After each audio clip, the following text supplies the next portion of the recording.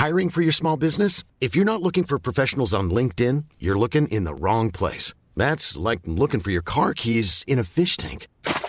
LinkedIn helps you hire professionals you can't find anywhere else, even those who aren't actively searching for a new job but might be open to the perfect role. In a given month, over 70% of LinkedIn users don't even visit other leading job sites. So start looking in the right place. With LinkedIn, you can hire professionals like a professional. Post your free job on linkedin.com/people today.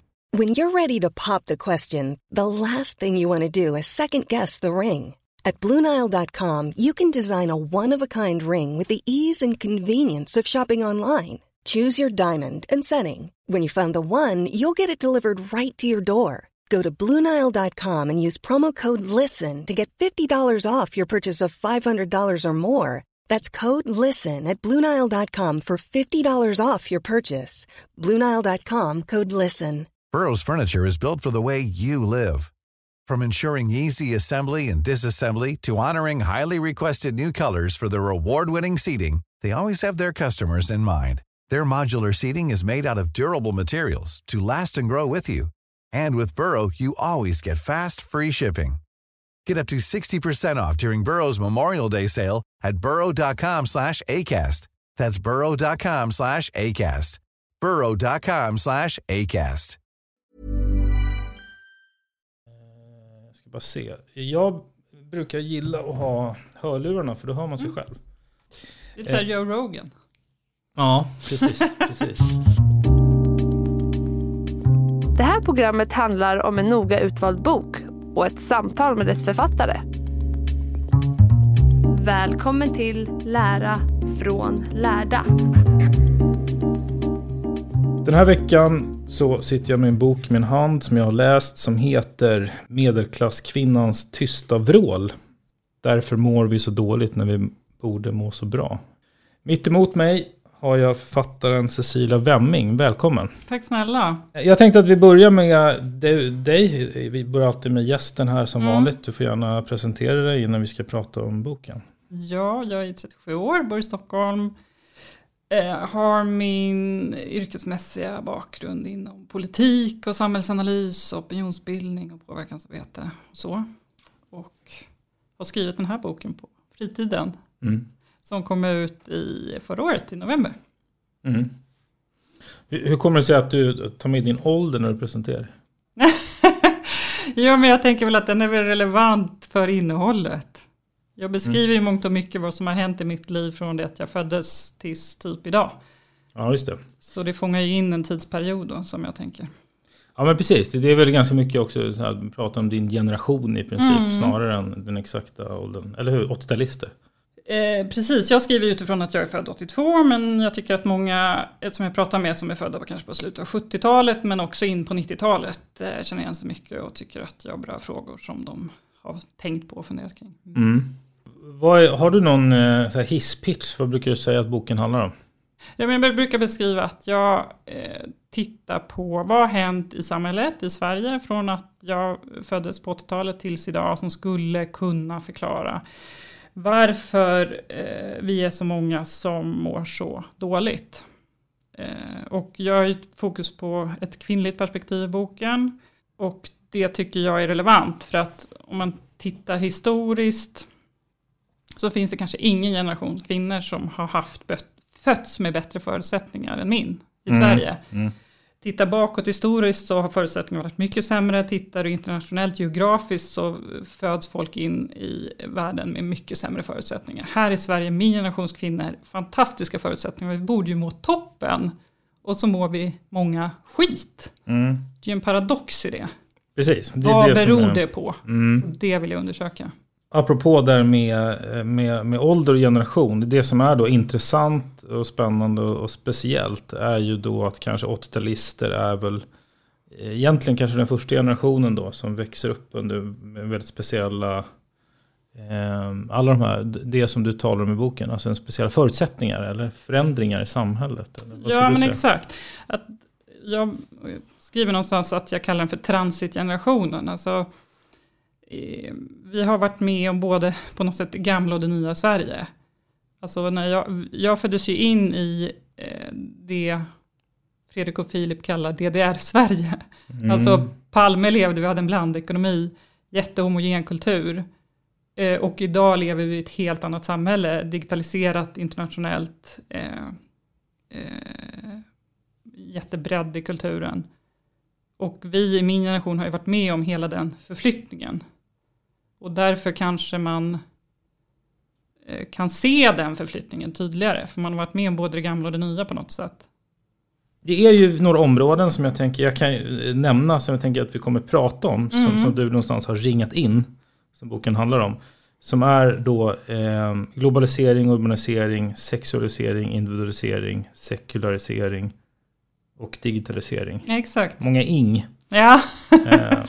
Och det är de 6 stycken som blir lite grann så här, som du använder för att förklara just den här paradoxen med att, som du sa, vi lever i kanske på många sätt den bästa tiden någonsin. Ja. Men att det är många som då utifrån psykisk ohälsa framförallt, eller inte minst, alltså det är många som det finns någonting som gnager. Exakt.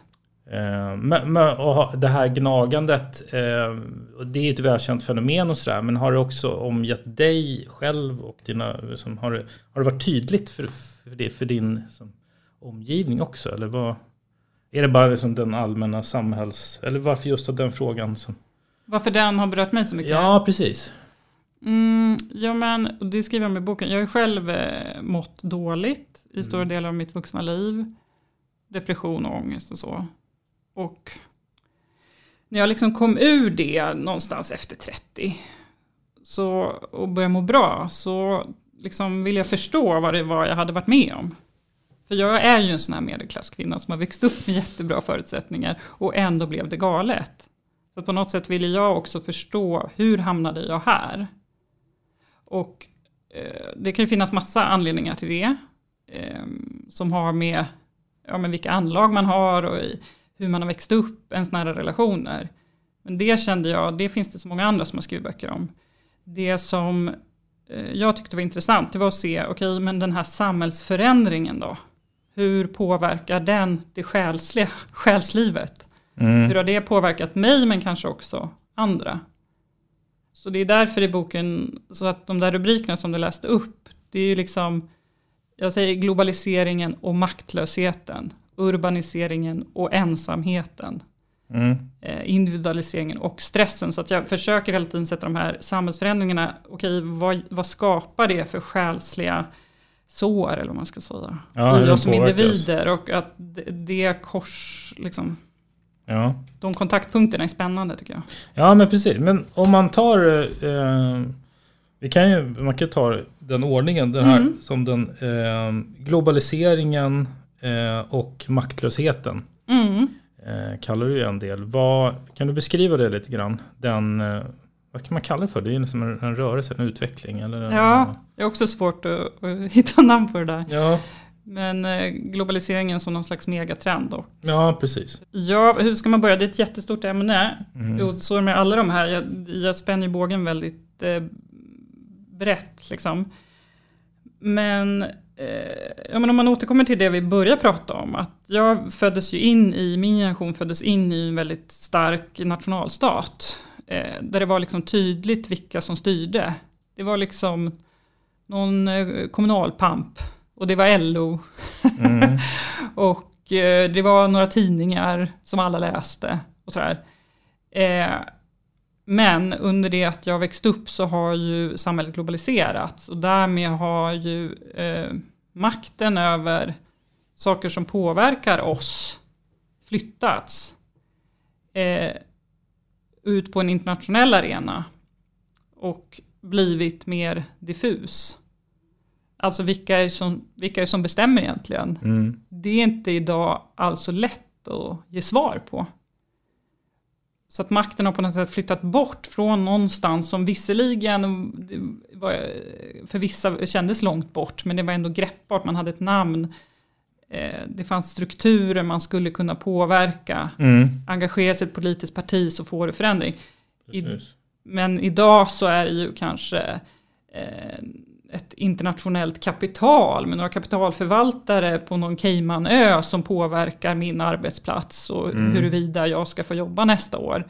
Ja, det är så otroligt mycket diffusare och det skapar en känsla, tror jag, eller har gjort det för mig absolut, en känsla av maktlöshet. Och också att man tar exempelvis att liksom, beslut flyttas till EU. Alltså, det har ju hänt under de här, om man tittar liksom tidsmässigt. Kan det inte också vara sådana saker som att om man tar nationellt i Sverige, att det är mycket som har stängts ner, mindre orter, så här, alltså, kontor, företag flyttar till större städer och sådana saker. Alltså makten och saker och ting har liksom grann förflyttats både nationellt och internationellt till andra beslutsfattare.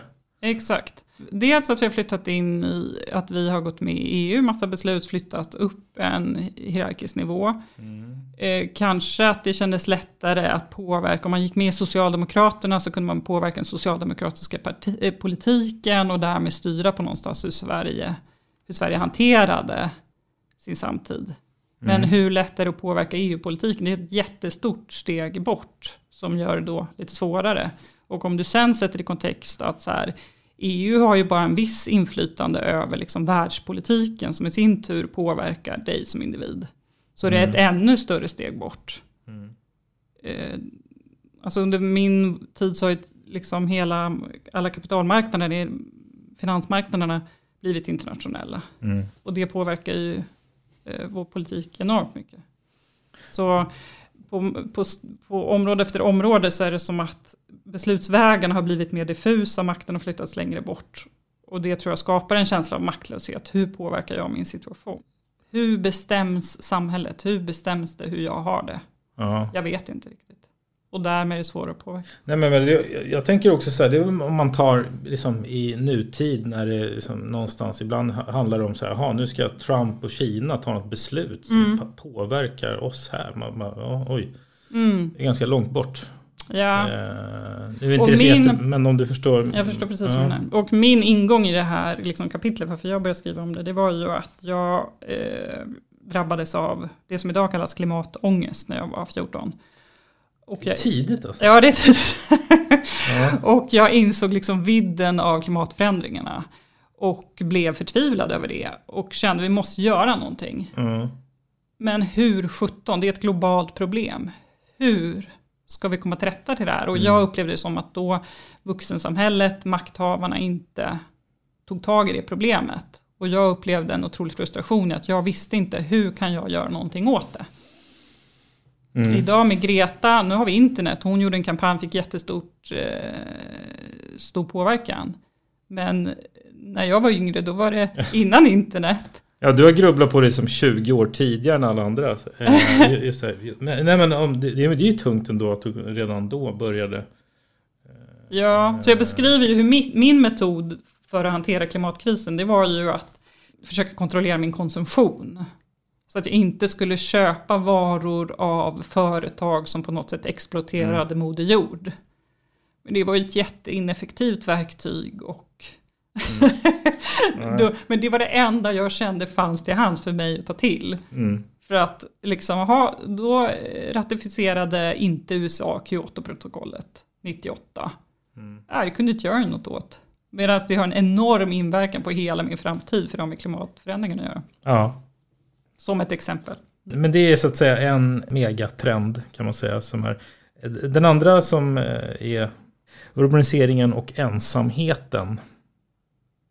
Och med urbanisering är det som att folk överlag har flyttat mer in till städerna och i princip växlat. Liksom att, exakt. Sverige idag och Sverige tidigare. Och där tänker man ju så här. Först men vadå? Det har ju liksom skett under 100 år. Men det har faktiskt hänt ganska mycket under de senaste 30-40 åren. Ja, exakt. Så den stora inflyttningen var ju där 60-70-talet. Och man byggde miljonprogrammen. Och idag lever vi ju i jättestor utsträckning i städer som i Sverige. Vilket är ett ganska då, ur ett historiskt perspektiv, nytt fenomen. Och hur lever vi då i de här städerna? Ja, det tycks som att många känner sig ensamma i den moderna staden. Och det kan ju tyckas futtigt. Ja, men det är väl inte så farligt. Men om man ser till hur fruktansvärt drabbande ensamhet är för en individ. Om man då tänker att många upplever ensamhet i den moderna staden, ja men då är det ett jättestort problem. Så det vill jag belysa. Och också på något vis hur livet i den moderna staden är och hur det alltså så här, både med globalisering alla de här urbaniseringen, individualiseringen, allt, det har jättemycket positiva konsekvenser, det måste jag verkligen lyfta upp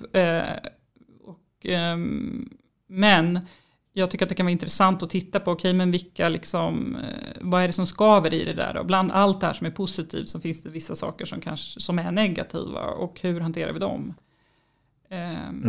Och en sån sak är hur vi lever i den moderna staden. Eller också att det också har negativa effekter sammantaget då. Men om vi tar urbaniseringen och ensamheten, hur tänker du där kring att det är liksom en ensamhet om man flyttar till en stad kontra att man bor liksom på landet? Alltså om man ska hårdra det så. Ja, verkligen. Bara så att vad är grejen? Ja.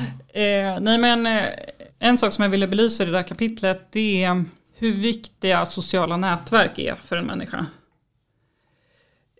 Att ha både nära relationer omkring sig men också ytliga relationer, men att vara en person i andras ögon. I en stad är det enklare att försvinna. Det är enklare att bli ensam. Du är en i en massa. Ja, exakt. Och det kan ju vara jätteskönt och behagligt. Men det gör för vissa, man tycker om den friheten, men det gör också livet mer skört, menar jag. Om du växer upp i en by, då säger vi, hypotetiskt, du har en by, släkten har bott där i flera generationer. Ja, men då föds du in i ett sammanhang. Du är någon redan vid födseln. Du har ett nätverk omkring dig. Du föds in i en kultur, något att förankra din tillvaro i. Och det kan ju vara, förstår jag verkligen, kvävande och trångt på många sätt. Och därför kan det vara skönt att flytta till staden där du inte har det här sammanhanget. Men frånvaron av sammanhang gör också livet då mer skört. För att hur bygger du upp? Bara en sån sak som att vi flyttar ju allt oftare i staden. Unga, förr kanske man bodde i 1-2 bostäder hela sitt liv. Nu flyttar vi ofta i staden. Då har du tid och ork att bygga upp relationer med dina grannar. De som du bor vägg i vägg med. Nej, men det kanske du inte har. Och vi byter jobb ofta. Allt oftare. Har du då tid och ork att bygga nära relationer, täta relationer med dem du jobbar med? Nej, kanske inte. Och då har du en tillvaro där du delar vägg med folk och tillbringar hela dina dagar med folk som du enbart har en ytlig kontakt med. Och det tror jag gör, eller det är många som beskriver det, livet mer skört. För att annars, jag tar upp ett exempel, man har intervjuat invandrarfamiljer som flyttar till Sverige. Och de frågar, vad gör alla svenskar med sina barn? För där de kommer ifrån, då har de levt på ett sånt sätt att det alltid finns vuxna i omgivningen som kan trösta barnet när barnet är ledset. Det finns en mängd vuxna runt omkring. Medan så lever vi inte i Sverige. Och vad gör man då när barnet blir ledsen? Ja, men det är bara upp till föräldern att ta hand om det. Så det här liksom nätverket av relationer tror jag kan vara bra. Ja, och just det. Och en utgångspunkt kanske, jag vet inte om du nämnde det nu, men det är väl också att det visat sig och att man vet det då att just relationer och sammanhang är någonting som får människor att må bra. Det är en viktig del. Exakt. Och att det lite grann har, när man har förflyttat sig då från lite grann hemgården eller hembyn eller den typen av umgänge till att istället urbaniseringen också att folk är mera leder till att just de delarna har lite grann sjunkit. Ja, tappats bort på något vis. Och det kan ju också vara att det är ju inte per definition att livet i staden är ensamt, men kanske mycket i de svenska städerna. Och om man tittar internationellt så där städer har funnits mycket, mycket längre och det finns en utvecklad kultur hur man är i staden. Så det beskriver en intervju jag refererar till i boken med en tjej som flyttar hit. Hon har bott utomlands i många år. Hur otroligt svårt hon har att få kompisar. Och hon är en utåtgående person, hon försöker verkligen. I Sverige? Ja, exakt. Men får inga kompisar, hon kommer inte in någonstans. Hon kämpar. Och så säger hon, men det är lättare i andra städer. Eller i andra länder. Att kanske i länder som har en mycket mer längre och välutvecklad stadskultur så finns det också ett annat sätt att vara i staden. Men att när våra städer är så unga och de är byggda på ett sätt som kanske inte främjar möten riktigt arkitektoniskt, stadsplaneringsmässigt, så är det lite tufft. Jag tänker på en sån sak som i Stockholm till exempel. Jag vet att jag har en kompis som flyttade till Lund för han tyckte just så här sitter man liksom i bilkö en timme om du ska hälsa på någon. Så att man bor ganska långt ifrån och det är så här, du går inte bara över och hej utan det är lite projekt. Liksom. Exakt. Även om det är att om du känner många så är det inte att man ses på det sättet. Alltså det blir ju en viss prägel på det sociala. Någonstans. Jag tror att en kul sån här forskning som jag läste om, de har tittat på såna här områden i världen där folk lever extremt länge. De kallas för blå någonting. Hur lever folk där? Varför blir de så gamla på de här platserna? Och då en sån sak som man har sett att att människor där har djupa relationer, umgås mycket med nära och kära, tätt, liksom. En by i Italien exempelvis. Men 2, de har också många täta kontakter som är ytliga. Alltså man går och handlar tidningen i samma kiosk samma tid och har gjort det i 20 år. Ja, och det är samma gubbe som jobbar i den kiosken. Och så byter man ett par ord, tjena.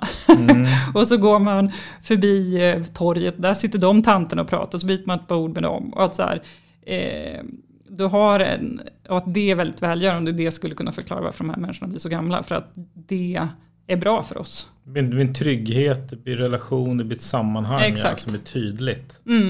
Kan man ju tänka sådär. Precis. Men om man går ner här, då är det alltid en ny som jobbar på 7-Eleven. Det andra kaféet kanske har stängt och öppnat nytt. Alltså det är hela tiden det är precis, man tappar den biten. Så det kommer inte gratis. Utan här måste man kanske mer kämpa då för att få till de här relationerna. Och det är inte att man orkar det. Och då fastnar man där i lägenheten för sig själv. C.S. Lewis, han som har skrivit Narnia-böckerna, han har skrivit en bok om kärlek, olika former av kärlek. Och då beskriver han, som han kallar då, den mildaste formen av kärlek, som är tillgivenhet. Tillgivenhet kan du känna för ett husdjur och så här. Och det menar han då, det är en typ av kärlek som växer fram långsamt. Det är inga starka passioner, utan det är något, för att något alltid har funnits där och så börjar du knyta an till den som människa. Och så beskriver han en granne. Ja, men han är väl lite sur och butter, men efter 15 år, det är nog visst med honom ändå. Och jag skulle, om han försvann så skulle jag sakna honom på något vis. Och det där med tillgivenhet, att det tar tid att växa fram. Och när vi hela tiden river upp våra sammanhang så kanske inte den kan utvecklas. Och det tror jag i sin tur då påverkar vår känsla av välbefinnande i vardagen. Ja, och jag tror, nu är med jag tänker på det också, det här med att man vet ju att vi som människor söker ju liksom en trygghet och någon typ av kontroll på sin närvaro på hela tiden, både i ögonblicket och i helhet. Om det rör sig så blir det ju liksom, alltså, sådana saker som att man får trygghet i vilka man träffar, vem som står i kaféet eller vem som grannen eller så. Men om det rör sig så har man ju inte den tryggheten då, som man söker. Exakt. Så det är egentligen ganska logiskt på något plan. Men jag tänkte vi ska hinna prata lite om varje. Sexualiseringen och prestationsångesten heter ju. Ja, den är lite konstig kanske. De andra är ju självklara på ett sätt. Ja, vi har globaliserats. Ja, vi har urbaniserats. Ja, vi har digitaliserats. Sexualiserats, har vi det? Ja, vill jag då mena. Och i det kapitlet så lyfter jag fram mycket framväxten av hela vårt informationssamhället som ju har växt fram under min livstid. När jag föddes så fanns inte internet. Man tittar på Aktuellt. Det fanns en dagstidning. Man läste kanske Okej. Eller Frida. Och det var det. Liksom. Och med modern teknik och med informationssamhällets framväxt så har ju det blivit så mycket enklare att producera bilder och rörligt material. Reklamen har exploderat.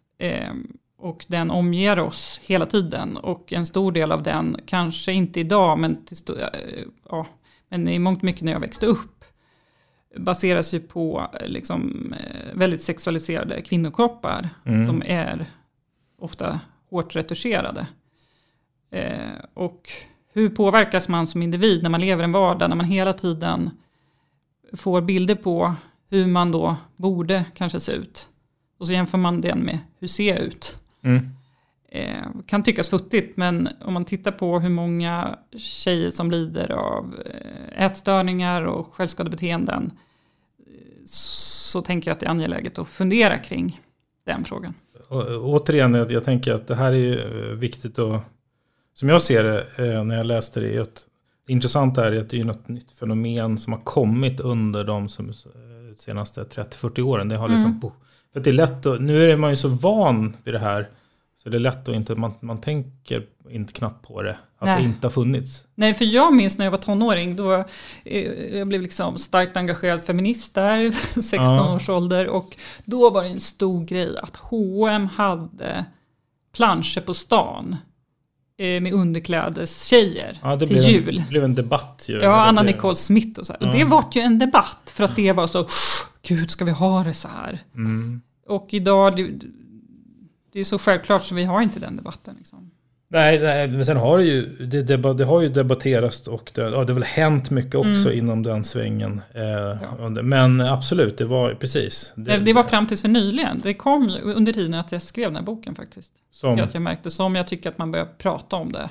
Mia Skäringer tog upp bland annat, och många med henne, hur det här påverkar oss. Men det är en ganska ny... Ja, det är i alla fall precis. Allmän insikt om att det kan vara något problematiskt med det här. Det var länge inte något man pratade om, tycker jag.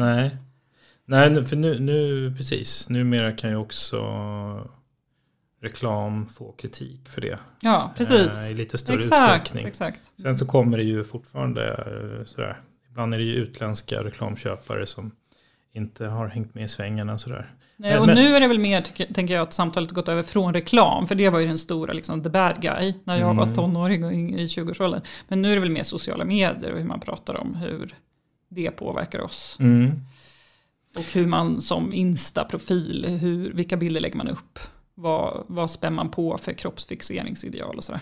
Det har flyttat samtalet dit kanske mer. Och just att man kopplar då den här, det som har hänt inom det här området, den trenden, så här, sexualiseringen utifrån media och allting som har växt under de här åren, och prestationsångesten som då du tycker är en eller som du ringer in som en faktor som har påverkat att många människor kanske inte påverkas negativt av det. Du säger mer om just den här prestationsångesten som identifierat som en... Ja, men jag kan ju bara titta på mig själv. Alltså jag var 14 då när jag kände att jag var för tjock. Och det har ju hängt med mig sedan dess. Ja, vad är det? 25 år. Och då har jag inte haft någon ätstörning. Men jag vet ju hur det har påverkat min mentala hälsa mycket. Att hela tiden slå på sig själv. Gud vad jag är fel och dum och tjock. Och så drar det ut det på en befolkning. Alltså, för jag kan bara se när jag tittar bland mina vänner, men kanske också nu bland killar, att hur otroligt vanligt det är. Att man känner att man väger några kilo för mycket, att man ser fel ut. Så att jag skulle nästan vilja hävda att det är en folkhälsosjukdom. Om alla går och inte är nöjda, har alltid något förbättringsåtgärd. Bara jag skruvar till det där så blir det bra. Bara gå ner där, bara få de där rutorna, bara...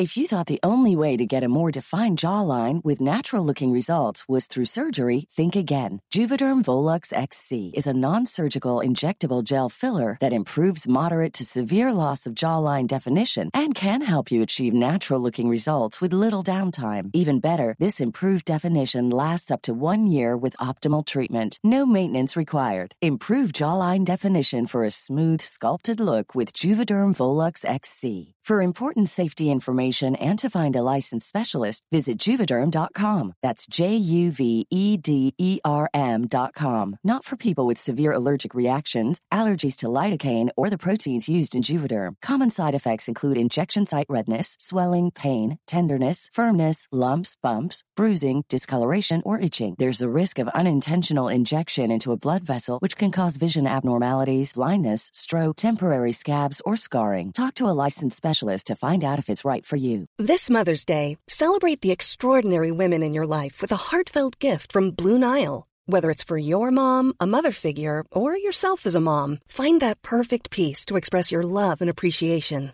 Explore Blue Nile's exquisite pearls and mesmerizing gemstones that she's sure to love. Enjoy fast shipping options like guaranteed free shipping and returns. Make this Mother's Day unforgettable with a piece from Blue Nile. Right now, get up to 50% off at BlueNile.com. That's BlueNile.com. I'm Sandra, and I'm just the professional your small business was looking for. But you didn't hire me because you didn't use LinkedIn Jobs. LinkedIn has professionals you can't find anywhere else, including those who aren't actively looking for a new job, but might be open to the perfect role, like me.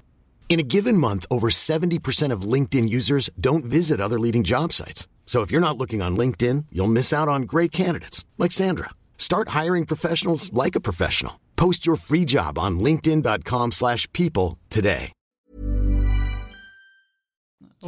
Och det är något, om du backar, för du kopplar också i boken till din mamma, mormor och så tidigare generationer som en slags liksom, genomgång. Om vi skulle då ta dem som exempel, tidigare generationer, så hade de inte samma, de är inte utsatta för den typen av så här, vardagliga ideal som förmedlas i media på det sättet, så de troligtvis hade de inte riktigt i samma utsträckning samma. Nej, men jag tror precis, alltså jag tror att så här, det har ju alltid finns krav och förväntningar på hur kvinnor ska se ut. Och män också kanske, men ännu mer kvinnor. Det är ju inget nytt, det har väl funnits hur länge som helst. Och därmed har väl också individer känt krav på sig att de ska se ut på ett annat sätt än vad de gör. Men det är just det här bombardemanget som är nytt. Att du kan liksom inte fly från det. Förut kanske du, ja men det var när du en gång i månaden köpte din damtidning, så såg du bilder och så kände du, ja men så vill jag se ut. Och du kanske hade väninnor som du jämförde dig med. Men nu så jämför du dig, det är tusentals gånger du får bildintryck per dag när du rör dig i den moderna stan, på internet, så bombarderas med bilder som du då ofrånkomligen jämför dig med. Och då blir det svårt att fly ifrån. Och att kanske också idealen nu tycker jag att idealen förändras på hur man kan se ut. Men länge var det också väldigt smalt. Ja, och sen är det ju fortfarande det där är ju mycket filterbubblor och alltså alla har vi våra egna mediedieter och vi konsumerar olika saker, så att jag menar, det är fortfarande såklart, jag menar, många populära influencers, många följare som sänder ut ett budskap om ett visst kroppsideal till exempel. Så det finns ju ganska som nära. Ja, exakt. Även om inte, som du sa, även om det är inte bara reklamen, utan det kan vara sociala medier. Ja, precis. Men sen också en sak som jag lägger in i boken, det är också alltså förväntan på hur du ska vara som sexuell varelse. Menar jag också har förändrats under från att jag föddes tills idag. Några år innan jag föddes så kom Kerstin Thorvall ut med sina böcker där hon beskrev hur hon låg runt egentligen. Och hon då i debatten som var då betraktades som en fallen kvinna. Liksom. Man skulle inte leva ut sin sexualitet som kvinna. Så som samhället var då. Medan när jag var tonåring, då hade det där vänt drastiskt. Till mångt och mycket som en positiv sak. erövra din sexualitet. Så här, du som ung tjej har rätt till en sexualitet, du har rätt att vara tänd, du har rätt att leva ute. Go for it liksom. Och det är ju på många sätt en fantastisk utveckling. Men det kan också finnas baksidor i det där. Att när du från unga år bombarderas med att du ska ha ett väldigt aktivt sexliv och du kanske ska ha det på det här sättet. Så kommer det förväntningar i det också. Och just det sexuella är ju något som är så otroligt intimt. Och om det blir skadat så påverkar det måendet jättemycket. Och om du bombarderas med från unga år, om vi tittar nu så här, porrkonsumtionen, hur den stiger, hur den porren finns tillgänglig hela tiden, så får en idé om kanske hur du borde vara som sexuell varelse. Och du får det presenterat för dig kanske innan du ens haft sex. Och då kanske det styr hur du är i sängen. Och därmed kanske du går över dina egna gränser för vad du vill, utan du försöker leva upp till en norm. Och då finns det risk att man skadar sig mentalt i själen. Och det är ju också ett nytt fenomen som har kommit in i bilden. Som om man lyssnar på yngre tjejer så är det, och killar, men det är ju många som är med om jättehemska saker. Ja. Och inte som i våldtäkt att de blir förgripna, utan att de själva utsätter sig för situationer som de själva kanske inte är bekväma med, men jag upplever att det förväntas av mig att jag ska göra det här, att jag ska ställa upp på det här, att jag ska Så någonstans har ju det här att gå in från att vara barn till att bli en ung vuxen och bli en sexuell varelse, för så kanske det var något som skulle ske inom äktenskapets väggar. För länge sedan, och sen för någon generation tillbaka sen så var okej, du kan testa med en pojkvän om du är kär, och det är okej att det är läskigt och blygt och försiktigt, till att det är så här, gör det på det här sättet. Och det tror jag vet att det skadar många. Individualiseringen och stressen. Individualiseringen är ju intressant, för att det är ju också brukar pratas om som det är som utmärker också svenskarna och svenska kulturen väldigt mycket på många sätt. Vad är din ingång där? Det jag tänker är så här, att förr så fanns det väldigt vi levde i ett klassamhälle, och speciellt om du var kvinna så fanns det inte så många val för hur du skulle leva ditt liv. Var din pappa bonde så blev det bonde, var din pappa präst så blev det präst typ. Och som kvinna så fanns det ännu färre val. Och det kan man ju tycka, och det var det nog, trångt, kvävande. Liksom. Men under det att jag växte upp så har det blivit, du kan välja vad du vill. Du kan bli vad du vill. Du kan flytta till andra sidan jorden, du kan jobba med det. Du kan bli allt. Och det är upp till dig. Och då försvinner de här liksom follerna som på något sätt ramade in ditt liv förut. Du hade en ganska tydlig upptrampad väg där du skulle gå. Du kunde känna att den var trång och jobbig, men den var liksom upptrampad och ganska förutsägbar. Medan nu så finns det inga gränser för vad du kan bli, hur du ska leva i din framtid. Det är upp till dig som person att bygga ditt eget liv, att skapa ditt eget liv. Och det är ju lika delar fantastiskt som är det ju också en oerhört stor och jobbig och tung uppgift. Och ett ansvar att ha. Och som man då lätt kan duka under. För att många av de här valen ska du också göra när du är i uppväxtåren. Vad ska jag bli? Vad ska jag plugga? Var ska jag bo? Beslut som påverkar resten av ditt liv. Och det är upp till dig att bestämma det. Ja, och det precis. Skapar en stress. Det är ju inte bara upp det, utan du måste ta de besluten. Ja.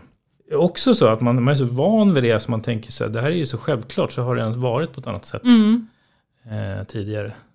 Alltså att det har hänt ganska mycket, väldigt mycket med jag menar alltifrån att från man är liten så ska det ska väljas förskola och skola, och du ska ta beslut om det ena med det tredje. Liksom hela det så utbud av massa saker har ju plötsligt blivit större. Egentligen vad du ska göra. Exakt. Kan du inte ge fler exempel på det? Alla på så här, utbudstillväxten. Ja, men precis.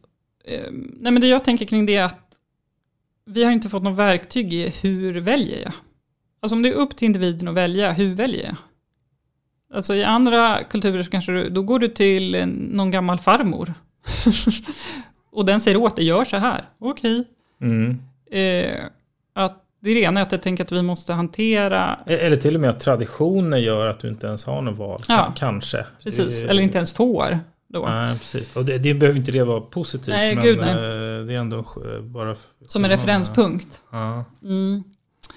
Ja, men vem ska du leva med? Hur ska du leva? Hur ska du leva ditt liv? Alltså, vad ska du jobba med? Hur mycket ska du jobba? Det är upp till den enskilda att skapa ditt liv. Och väljer du inte aktivt så hamnar du väldigt, väldigt lätt i utanförskap. Och du kanske inte gör det, men hotet om utanförskapet blir ju en stress. Jag måste ta tag i mitt liv, för om inte jag gör det här nu, då kommer jag om 5 år, då kommer jag inte ha något jobb, och då kommer jag inte kunna bo någonstans. Att det blir... Jag beskriver själv, jag upplevde den stressen jättemycket när jag gick i gymnasiet och under studieåren. Vad händer om jag bara inte gör något? Det fanns liksom inte ett alternativ. Nu måste jag bygga mitt liv. Otroligt stressande. Men samtidigt finns det ju en sån otrolig vurm för valfrihet. Liksom. Det har blivit någon slags så här, att valfrihet har blivit någonting... den här frihet och valfrihet är ju något som ligger i den svenska kulturen extremt starkt. Och inom politiken, det är så som att det är helt självklart att valfrihet är som 100% bra. Så som politiker ofta använder begreppet. Exakt. Eller, vad tänker du om det? Varför har det blivit så? Jag vet inte. Jag tycker den är konstig. Alltså som det här att... nu blir det lite dagspolitik. Men alltså det här om skolval. Och ska vi ha kötid eller ska vi lotta till skolorna? Då, partipolitiskt så verkar det som att vi kan inte tumma på föräldrarnas rättighet att ställa sina barn i kö till en friskola när de är 2 dagar gamla. Men det tror jag inte alls stämmer. Så är det behovet av att välja skola till sina barn så himla stort? Jag vet inte. Nej, det här blir en annan... Nej, precis. Nej, men jag vet bara... Jag har en kul exempel på det där med val. Att göra val. Jag vet det var en jätteduktig pedagog som jobbade med barn som hade en klass. Så hon berättade att någon gång när de hade varit på något museum i klassen och så skulle de de hade haft lunch och så hade de bestämt att alla skulle få välja varsin glass. Klassen skulle få glass. Och då sa hon så här, många som gör misstaget att man säger åt en så här skolklass, alla får välja varsin glass. Och då blir det så här, kaos. Det blir kaos, det blir, du vet, någon börjar ångra sig och hej och bara, nej men så får man absolut inte göra, utan det man gör då, det är att man säger så här, alla barn, ni får välja med den här glassen. Ja, exakt. Och då tar det så här 10 sekunder så är det klart. Och jag tänker just på det där med så här, när det blir för mycket val så blir det är stressande och det är svårt och det kräver liksom, vad ska jag välja här? Ja, och att det kan bli att man kanske inte väljer då. Ja, och bara ångra sig. Som en så här PPM-val, alltså så här, något som är så himla viktigt för hur våra pensioner blir. Är det jättemånga som inte väljer. Och det på något sätt beskriver ju hur svårt det är att välja. Man orkar inte med alla val och då väljer man ingenting istället. Och då är det på något sätt ditt fel. Jag borde ha valt. Dumma mig som inte orkat med det. Förut kunde du på något sätt skylla din tillvaro på strukturer. Dumma min pappa som bestämde att jag skulle bli det här yrket. Fan. Du kunde skylla på en överhet. Det fanns, eller dumma de som tvingade mig att göra det där. Då var inte ansvaret ditt eget. Men när det är upp till dig själv att skapa ditt eget liv, då är det också ditt eget fel när det inte blir som du har tänkt dig. För då är det du som har gjort fel val. Då är det du som inte har förvaltat ditt liv så bra som du har kunnat. Så det blir som en dubbelbestraffning där. Och det är det också du ringer in då med stressen som blir av det. Som att man, och som är ganska tydlig. Jag tror att de flesta som kan nog känna igen det på ett eller annat sätt. Jo, men det är också väldigt spännande i förhållande till corona när man diskuterar. Det diskuteras ju vilt det här med så här, Sveriges väg kontra andra länder. Så man har en besatthet att jämföra sådär. Men, och då är det ju intressant det där med att vi i Sverige just, i och med att vi värderar just frihet i formen då, att man ska kunna liksom röra sig lite fritt och så här, individen. Det har ju också färgat hanteringen av corona. Ja, exakt. Och det tycker jag sätter jättemycket fingret på fördelen och nackdelarna med val. För å andra sidan kan man tycka, gud vad skönt vi har i Sverige. Vi kan välja lite hur vi gör. Men också, det är jobbigt. För hur får jag träffa den där människan eller inte? Får jag gå dit eller inte? Det är upp till mig som individ att bestämma det. Ja. Ibland kan man tycka, det vore lite skönt någon bara sa, det här är förbjudet, gör A, B, C, D. Då kan jag slappna av. Ja. Och bara inlämna mig i den strukturen. Just det. Som också är skönt. Ja, precis. Det kan vara, ja exakt. Det kan ju vara skönt, ja. Men just att, jag tror att en förklaring till just coronating är ju att vi om vi har en prioritetsordning så ligger frihet före det andra alternativet då. Ja, absolut. För svenskarna, omedvetet eller medvetet så. Eller? Tror inte det? Jo, gud ja. Absolut. Men man glömmer bort den biten när man bara pratar om så här, är det rätt strategi, fel strategi, rätt strategi. Sekulariseringen och meningslösheten. Du refererar ju till hans bok där som Det gudlösa folket. Just det, du har haft honom här. Ja, ganska precis här under våren. Som just pratar om Sverige som ofta beskrivs som väldigt sekulariserat. Vad är din poäng där? Så här. Fram tills ganska nyligen historiskt sett så har ju religionen haft en jättestor roll, och i Sverige kristendomen då, i samhället. Och därmed för människorna i det här samhället. Och det har vi inte längre alls på samma sätt. Och hur påverkar det vårt mående? Påverkar vårt mående på något sätt? Ja, kanske, tänker jag då. Därför att det religion är, oavsett vilken religion, det är ju att det är en plattform där du kan hantera, där det bjuds in till att hantera existentiella frågeställningar som du har. Och också en plattform där du kan bearbeta jobbiga känslor. Sorg eller ilska eller vad det kan vara. Och var kan man, om vi tar bort den plattformen, var kan man göra det någon annanstans? Det är inte så självklart. Som ett exempel att vid stora katastrofer då är det oftast kyrkans personal som är ute och har sorgegrupper och så. Det finns liksom det finns ingen myndighet som hanterar när vi är ledsna. Vilken tjänsteman kan jag prata med om meningen med livet? Så att det liksom, när religionen har trätt tillbaka så liksom finns det ett vakuum, tror jag, för oss som människor att hantera saker som är viktiga för oss. Vad skulle du säga, vad har då egentligen hänt? Vad kännetecknas just kring sekulariseringen med din generation kontra tidigare generationer? Något särskilt som har hänt inom det de senaste åren? Ja, det där kapitlet heter ju sekulariseringen och meningslösheten. Alltså, har vi svenskar tagit avstånd liksom från religion eller men precis, mer? Alltså om man tittar bara på när mina föräldrar växte upp så var det ju, de sjöng morgonsalm varje dag, och på långfredagen var det tråkigt, och det var du föddes in i Svenska kyrkan. Under det att jag föddes tills idag så är det ju staten och kyrkan har ju skiljts åt. Och också inte bara liksom institutionellt utan också att människor idag har väl kanske högre trösklar in till en religion, alltså i alla fall i Sverige. Och därmed, och det är väl det som har hänt. Och många som jag refererar till där pratar ju om att vi i Sverige lider av existentiell, vad säger man? Känner igen vad du... Existentiell svält eller någonting. Jag beskriver där ett reportage som jag hörde om en PT på ett gym. Och hon beskriver att väldigt mycket frågor som hon, när hon jobbar med sina klienter som kommer till det här gymmet, som kommer till gymmet för att träna sin kropp. När hon börjar fråga hur mår du? Så börjar många gråta.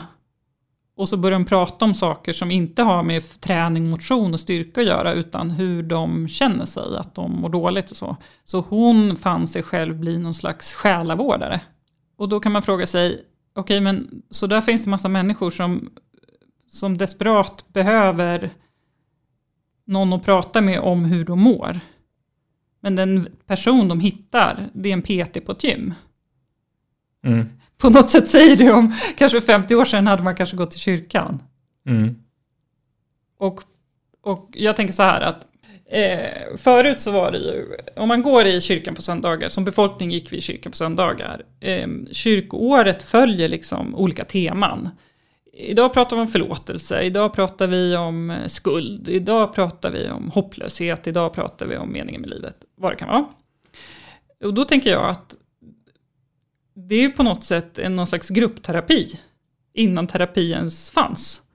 Alltså en gång i veckan så går jag och sätter mig och så tänker jag på frågor som är lite större än det som ligger precis framför näsan. Som en infrastruktur för själavård. Och det har ju försvunnit. Och vad gör det med en befolkning? Jag vet inte. Mm. Förstår vad jag menar? Mm.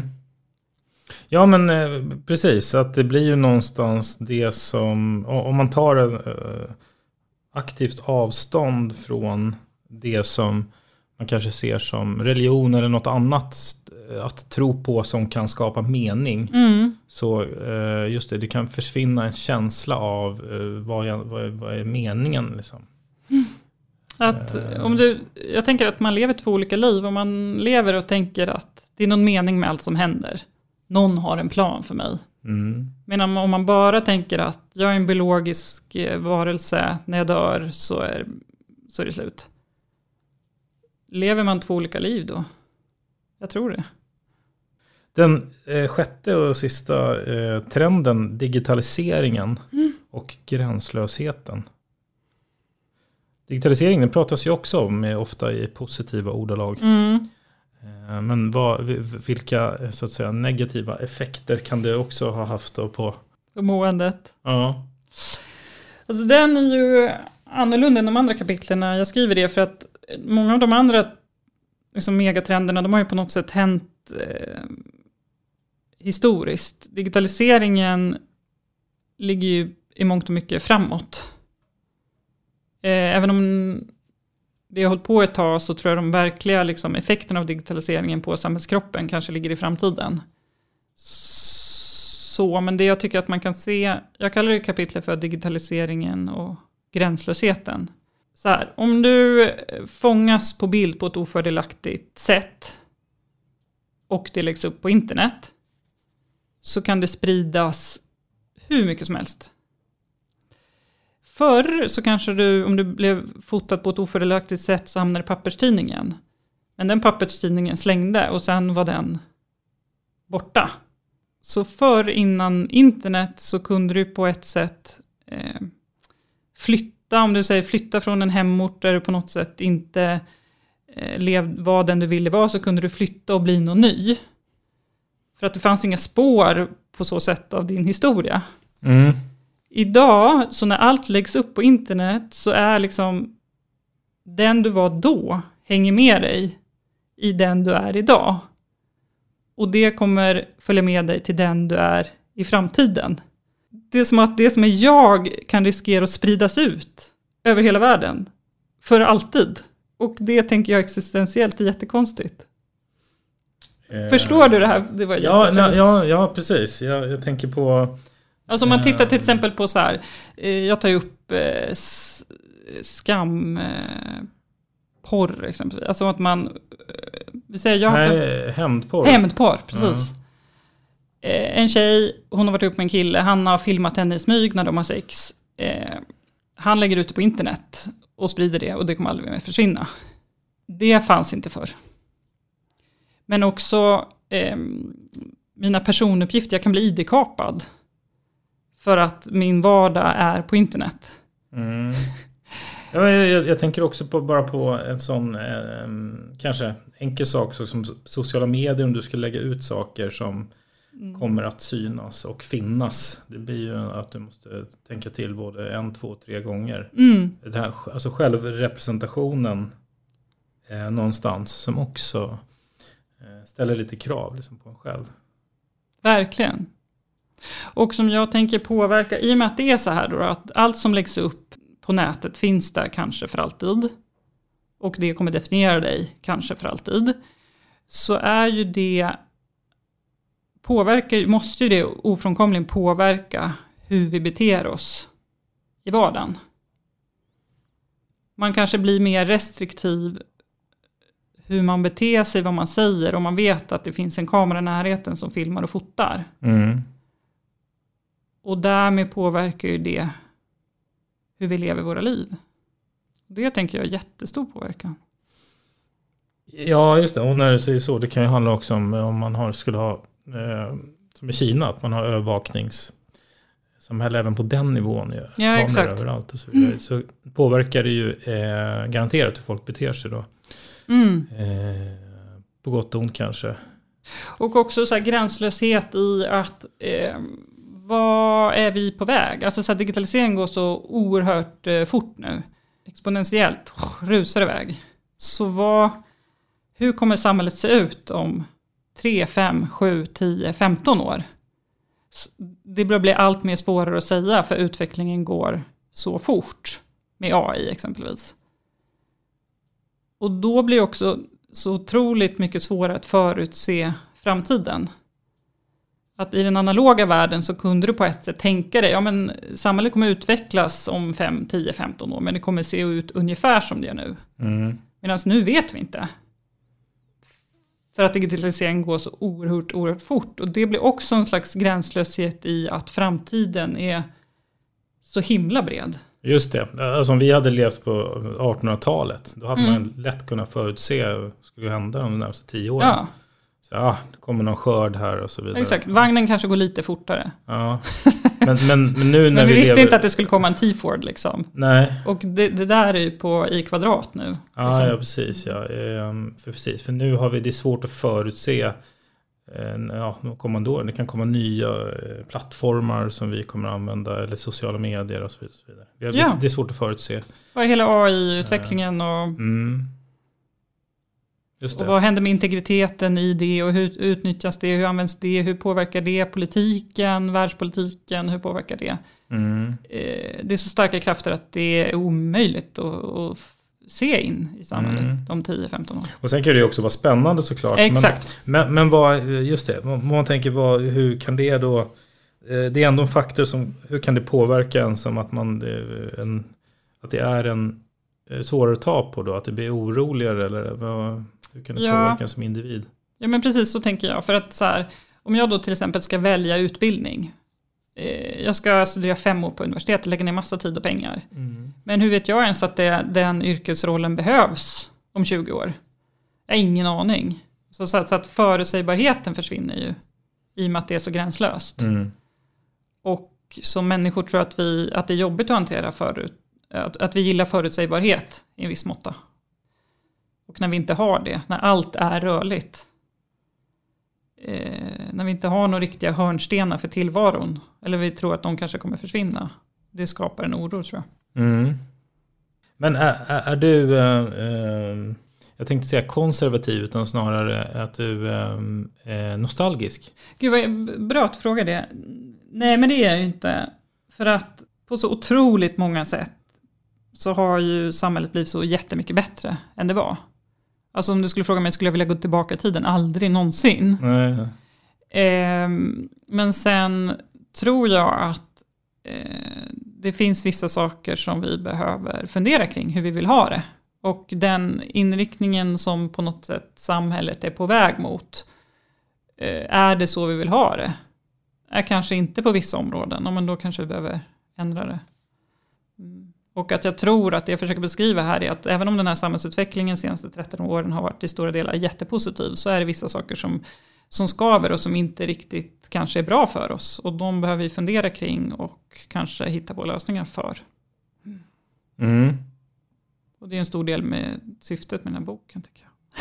Men, försöka belysa det. Ja, precis. Men kan du se några indikationer på att något av det här skulle vända, eller vad händer härnäst? Ja, men jag tycker till exempel nu under coronan, så det jag tycker jag upplever jättemycket att folk funderar kring hur vill jag leva mitt liv? Hur vill jag ha det?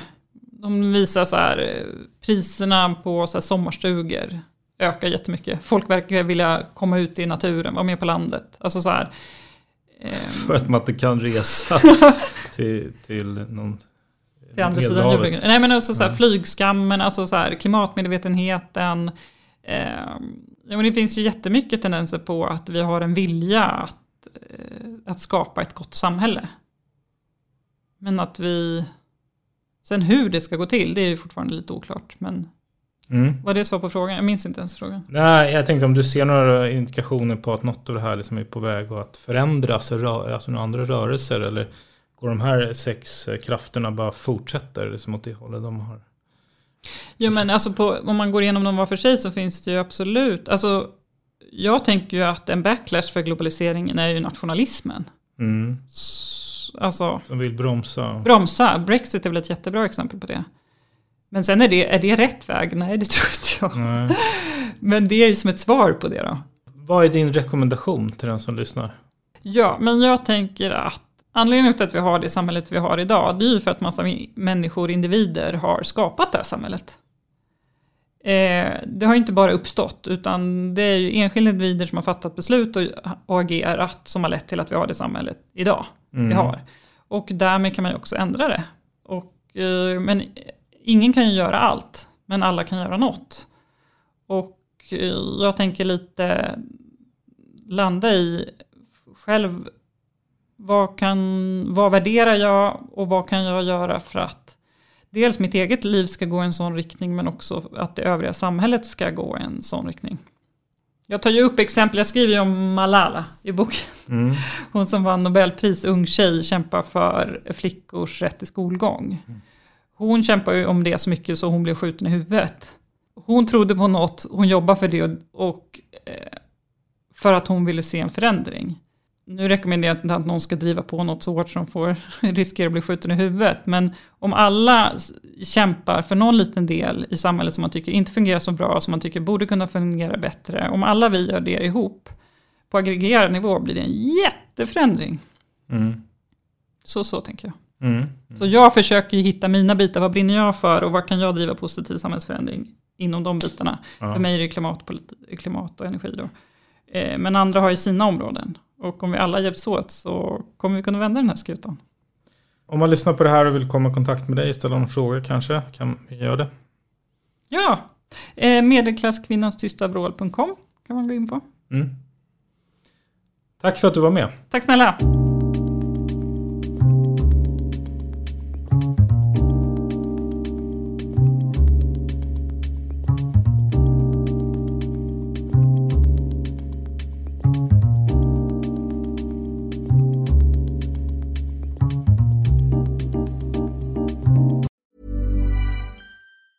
Hi, I'm Daniel, founder of Pretty Litter. Did you know cats tend to hide symptoms of sickness and pain? I learned this the hard way after losing my cat, Gingy. So I created Pretty Litter, a health monitoring litter that helps detect early signs of illness by changing colors, saving you money and potentially your cat's life. Pretty Litter is veterinarian developed, and it's the easiest way to keep tabs on your fur baby's health right at home. Go to prettylitter.com and use code ACAST for 20% off your first order and a free cat toy. Terms and conditions apply. See site for details. Even when we're on a budget, we still deserve nice things.